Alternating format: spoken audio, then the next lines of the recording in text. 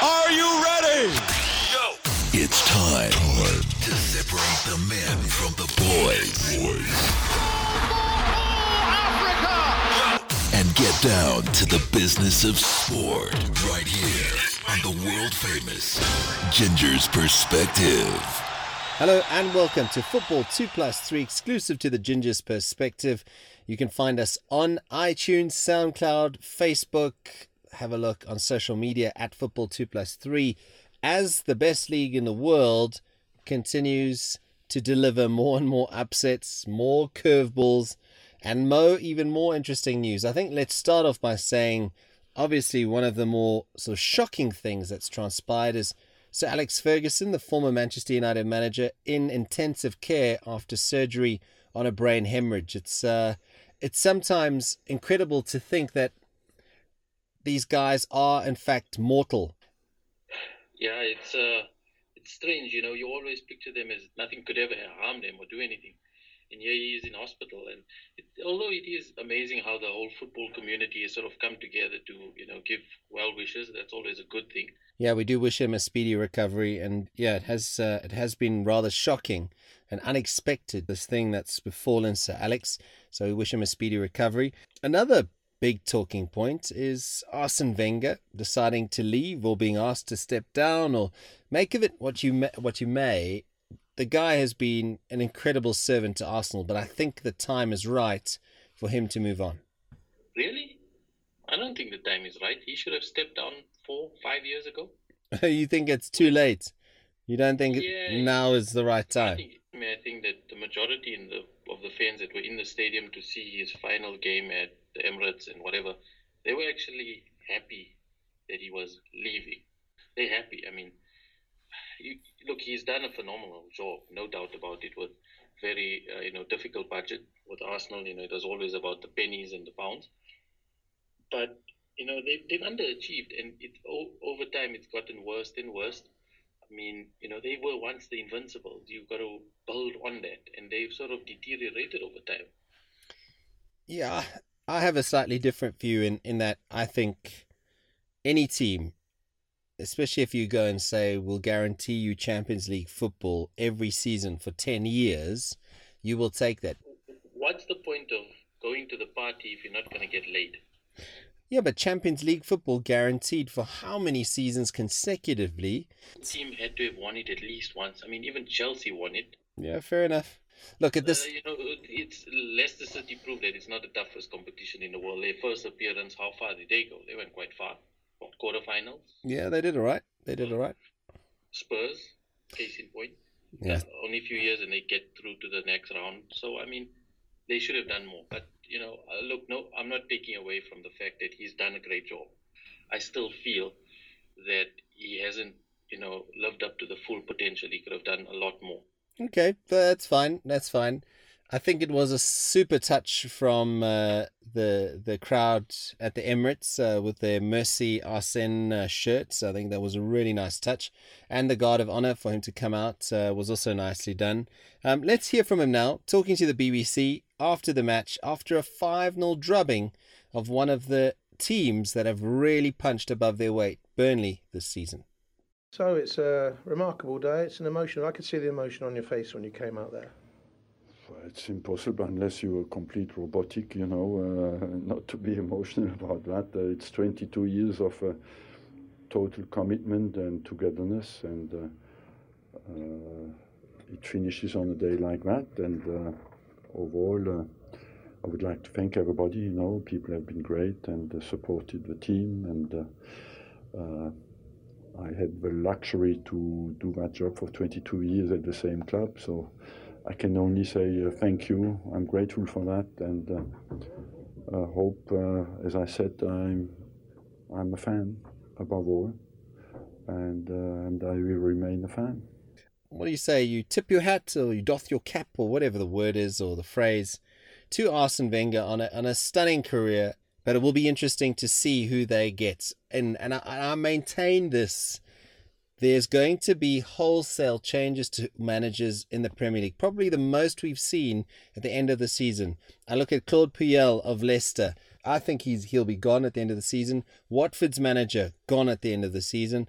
I think you look at Chelsea, Conte looks like he's on his way out. Rafa Benitez might be on his way. Big Sam Allardyce.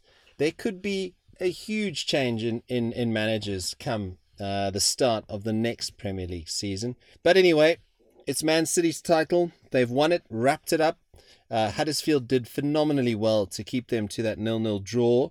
Huddersfield still not out of the relegation zone, and it begs the question, Tuesday night, Swansea looking for a back-to-back win over Southampton. It will be the biggest win of their season because this is essentially a 6-pointer. Yeah, it's a massive game for them, and also for West Brom because they'll find out their fate in that game. If either Swansea or Southampton win, West Brom's down. Yeah, I think they would favour either. I think they'd want a draw. Imagine it's a draw. And it comes down to the last game of the season. That would be just fantastic for the Premier League. I mean, all eyes will be on that scrap in the bottom. Wow, we'll have to wait and see. But it is Swansea who go into this one. The last time they started a Premier League match in the relegation zone, which was in March, they beat West Ham 4-1. So Carvajal is a man under pressure. They haven't won in a long time. I think it's 7 games. This is the game they need to win. And they're at home against the Southampton team who haven't been in fine form either. So anything can happen. I must say, as a neutral and as a guy whose team is safe, I would love to see it. I would love to see a draw on Tuesday night. And if I look at the table, there's obviously a few things that could go south. I mean, Stoke were relegated at the weekend. Crystal Palace, obviously, Roy Hodgson. I mean, you've got to take your hat off to Roy Hodgson. He's up for Manager of the Year, if I'm not mistaken. Palace had how many games they played when they started with De Boer in charge? Then Hodgson took over. They had no points from 7 games or something like that. Looked destined to go down. And ironically, they're the ones that nail the final nail into the coffin of Stoke and Paul Lambert as they go down to the Championship. Let's hear now quickly from Roy Hodgson on what it's been this season as Crystal Palace manager. And that win takes you to 41 points. I mean, just put that into context from where you've come from no points after 7 games. Yeah, it's. I must say, after 7 games, I never saw it coming. Even after 11 games with 4 points, I never saw it coming. I was rather hoping that this year would be a low-scoring year for teams that will stay up and that we would just sneak enough points to get there. And I really expected us to be still probably in the bottom 3 in the last 2 or 3 games, trying to get ourselves out of the mire in the same way that Stoke had to get themselves out of the mire today. But as you see, it's not easy. And the thing that probably pleased me most today, I think a lot of teams, especially after last week's fine performance, coming here basically safe. You know, I know people talk about mathematics, but I couldn't see us going down with 38 points and minus 13 in goal difference. I think it was a really fine achievement to come and stand up to the pressure, play the football we did in the second half and get a victory. Although I feel very sorry, a lot of empathy for Stoke City. You know, it was not much fun coming off the field at the end of the game, seeing the pain etched on the players and the coaching staff's faces. But it's not us that have put them down, of course. It's 37 matches that have put them down. We just happen to be here today and provide them with opposition that did their job. He makes a valid point. It wasn't them who sent Stoke down. It was the 37 other games. And you've got to look at Stoke and go, well, you guys just didn't have enough heart. And I think selling Arnautovic was a huge, huge hammer blow for them, if you'll excuse the pun. But they've got to bounce back. Can they bounce back next season? Are they the type of team you think could bounce back? Because we know that Shaqiri will be out of there, Butland will be out of there, and a whole host of other players. Yeah, look, football can be a cruel game. You know, Stoke have always been in the Premier League for the last 10 years. And, you know, they've been that mid-table team. They were sort of like Burnley. You know, they could beat the big boys on any day. And then they sort of changed their sort of focus and direction. They wanted to be a more European, more continental team. And now they find themselves in the Championship. I honestly don't think they'll get back unless they can retain all those players. They lose a lot of players, you know, now that they're relegated. And I don't think that their team is strong enough to just bounce back straight away. Yep, I have to agree with you. I think that's the key. If you're a Premier League team relegated, you need to try and keep a core of players and bounce back up, because the Championship is a brutal place. I was chatting to Bongani Kumalo. We were doing a story on reliving the 2010 World Cup, and he went off to Doncaster Rovers and spent some time in the Championship. And he says that some of the best football he's experienced was the Championship. It is brutal, the amount of games you play. And he says that's where there's real men. It's like he currently plays for Wits, where he says in the PSL, you just breathe on a striker or another player or an attacking player and they fall down. In the Championship, it's a lot harder. And he reckons the men play in the Championship. So just to recap, at the bottom, Stoke are gone. They're out of the equation. 19th place, West Brom 31 points. They've played 37 games. Then you've got Swansea 36, along with Southampton on 36, both on 33 points. Then it's Huddersfield 3 points adrift, also after 36 games. So Huddersfield, Southampton, Swansea are potentially in trouble, along with West Ham, going into the last 2 games of the season. Those three, I think Brighton is safe. They've hit that 40 point. Yeah. Those three, it could turn ugly if they don't pick up results. But I think their cushion is that all of them have got 2 games, whereas West Brom only got 1. Yeah, that's right. West Brom have got 1. So that could work out, in their favour. But I mean, if you scroll through the fixtures, West Ham got to play United. Yeah. They are at home, so that should be okay. And then their last game of the season is Everton, so they've got 2 home games. Could be, one could be winnable. But if you take maybe Huddersfield, they've got to play Arsenal on the final of the season, and then before Arsenal, they got to play Chelsea away. So it's a nightmare. If those 2 go south, and other sort of 3 teams or 2 teams pick up a result, you could be it could be interesting. They could just be dragged in. Because all of a sudden Chelsea, after that win over Liverpool on Sunday, will think, hey, there's a chance of making the top 4 here. Exactly. Putting pressure on Liverpool, who have to think. One eye on that final. That's it.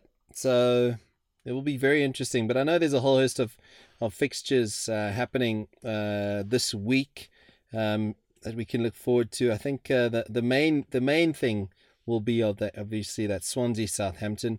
Then Wednesday it's Chelsea Huddersfield, Leicester Arsenal, Man City Brighton, Spurs Newcastle. Thursday sees West Ham play Manchester United. And then Sunday the 13th of May, this weekend, it is D-Day for this season, and it comes to an end. So it's been a cracking season. We'll obviously recap it when we get there. But from a fantasy point of view, Mo, I mean, it's been very interesting. It hasn't quite been the season where you can hedge your bets with certain players and they'll deliver consistently, apart from Mo Salah. Yeah, it hasn't been its traditional, sort of fantasy league where you had a group of players who just outshine everyone else. If you don't count Mo Salah, there's been, on and off, and a lot of other guys have stepped up. You take, Wilfried Zaha, Firmino, Jesus has been a revelation as well. Arnautovic, not too bad, but I mean, he hasn't been consistent. Yeah, exactly. I mean, he's turned up, at times, but I think the main thing is it's been difficult to pick consistent players. Harry Kane was red hot at one point, but dips off, as you see in the season, whereas I think last season you could probably pick 5 players and you would know you would get double figures from them most weekends. Got to mention, well done to Cardiff, who joined Wolves in the Premier League next season. So the Bluebirds are back in the Premier League. It's going to be tough for them, I must say. It's like Neil Warnock, though. I can't stand him. It's like an old wizard. Well, clearly he's done magical things to get Cardiff back up. You find a bag of funds earlier. I did, actually. I found it on the N1 as I was coming from Pretoria. Got to quickly mention Steven Gerrard becoming Rangers manager. That's a bizarre one. What do you think Stevie G will do at Rangers? Because, I mean, there's one club in Scotland at the moment, and they're green and white. It might be a big job, but hey, I mean, why not cut your teeth somewhere? If you didn't want to do it in the Championship, do it in Scotland, where it's not that hard. Well, it's still not going to be the easiest of jobs for Stevie G. Let's quickly finish up, wrapping up the season, player of the season. We've already had Mo Salah as the writers' player of the season. I think he's going to be the players' player, surely. Yeah, he should win it. I mean, he's done a fantastic job. What is he? 30-something goals in 31 Premier League goals, yeah. in 36 matches. That's an incredible. That's close to Ronaldo and Messi type territory. Yeah. Although it was interesting, in the Liverpool game, Gary Cahill did a number on him. He really did a number on him. And if you look at the way Liverpool are playing, like Jurgen Klopp said, there's nothing wrong with the performance. It's the result that was wrong. But that happens when you've got a Champions League final to look forward to. Mo, we're going to leave it there. Thank you very much for your time. Good catching up. Your famous parting words. As always, be champions. There you have it. Remember to follow us on at Football2Plus3 on Twitter. We're on Facebook under the CS2+C page, iTunes under the Ginger's Perspective, and on SoundCloud. So you have no excuse to miss Football2Plus3. Just a handful of games to go before the season. Just a handful of games to go before the season wraps up. And I can't wait to see Swansea and Southampton do battle. It's going to be an absolute cracking match. And if we get a draw, it all goes down to the wire. Thanks very much for listening. It's been Football2Plus3.